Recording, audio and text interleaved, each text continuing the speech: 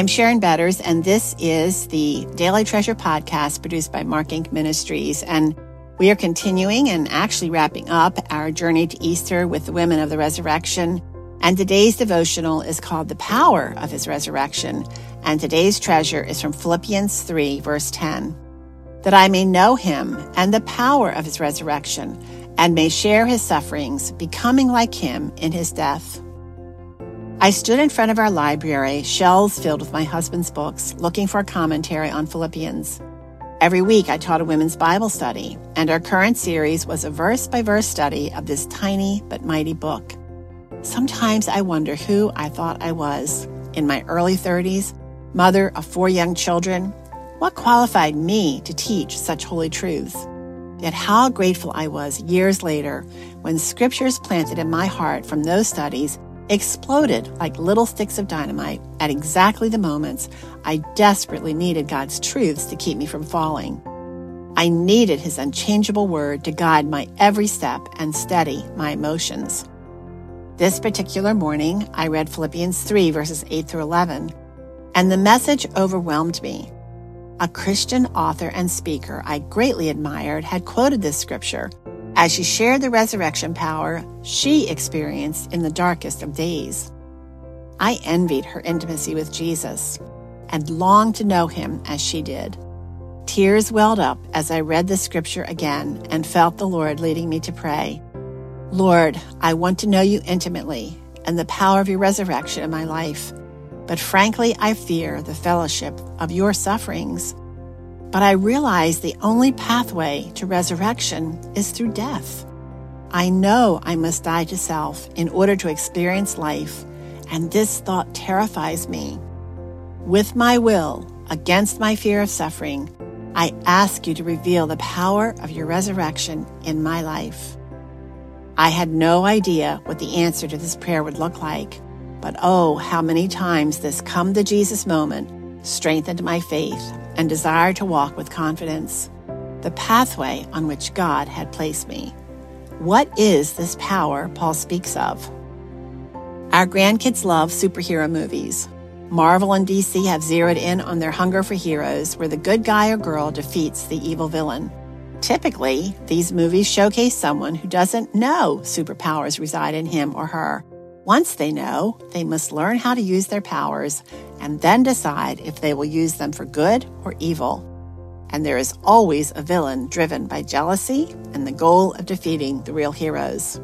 If you are a child of God, superpower resides in you. It's resurrection power. We experience resurrection power when the Holy Spirit opens our hearts to the need for our Savior Jesus. When we repent of our sins and Jesus forgives us, we are moved from death to life. Though our bodies die, our spirits will live on. We have eternal life. But friends, that is not the end of the story of resurrection power. The Greek word for power is dunamai. Dunamai comes from the root word dunamai, which means to be able or possible. Miraculous power, ability, might, and strength. Dunamai is the root word for dynamite, as you know, a powerful explosive. Dynamo generates energy power, and dynamic, powerful. Jesus came to earth filled with this power, this powerful, explosive, energy-producing power. This power, dunamai, of God came over Mary at his conception. Just before Jesus entered his public ministry, he went into the wilderness for 40 days, allowing Satan to tempt him. He returned, as we read in Luke 4:14, from the wilderness, quote, in the power or dunamai of the Holy Spirit, end quote. Jesus revealed this power as he interacted with people, healing and transforming hearts, as we read in Luke 6:19.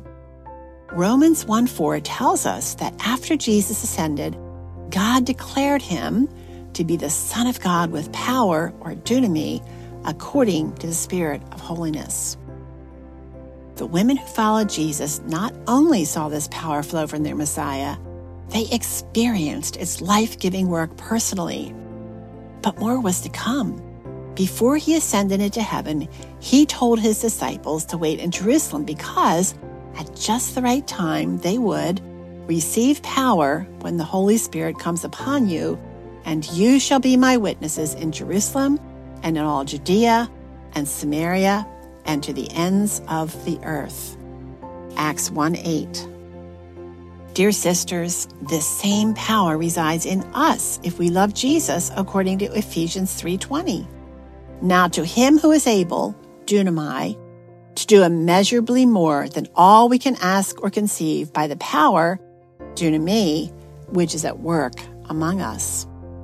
When we repent of our sins and experience forgiveness through the blood of Jesus, the Holy Spirit takes up residence in our hearts, coming with the promise of permanence. He will never leave us. Dunamai power still lives, and it is at work in our lives. Once we discover its presence, our task and priceless privilege is to learn how it works by soaking in the Word and resting in the presence of Jesus, just as the women of the resurrection did. Oh, Jesus, Jesus, Jesus, there's just something about your name. And today we think about the name Emmanuel, God with us. You are with us, and your power lives in us like tiny sticks of dynamite, ready to explode with your grace. Show us what resurrection power looks like in our lives. Friends, thanks so much for continuing on this journey. Even though Easter was yesterday, we have a little bit more to talk about as we think about the resurrection power of our precious Savior. And I pray that you are experiencing that resurrection power today. And if you don't know Jesus, if you're drawn to this devotional, but you feel as though something is missing, please let me know. Please go to helpandhopenow.org and contact me. It would be such a joy for me to share with you what it means to know Jesus and to love him. And for those of you who are being touched by this and want to share the gospel one person at a time, we would love for you to join our family of supporters. And for your gift of $50 or more, we're going to send you our Daily Treasure Journal and our Daily Treasure Pen, which is something new in our collection. You just go to helpandhopenow.org where you can safely give. And when you're there, I hope you'll leave a comment about how God is using this devotional to touch your heart.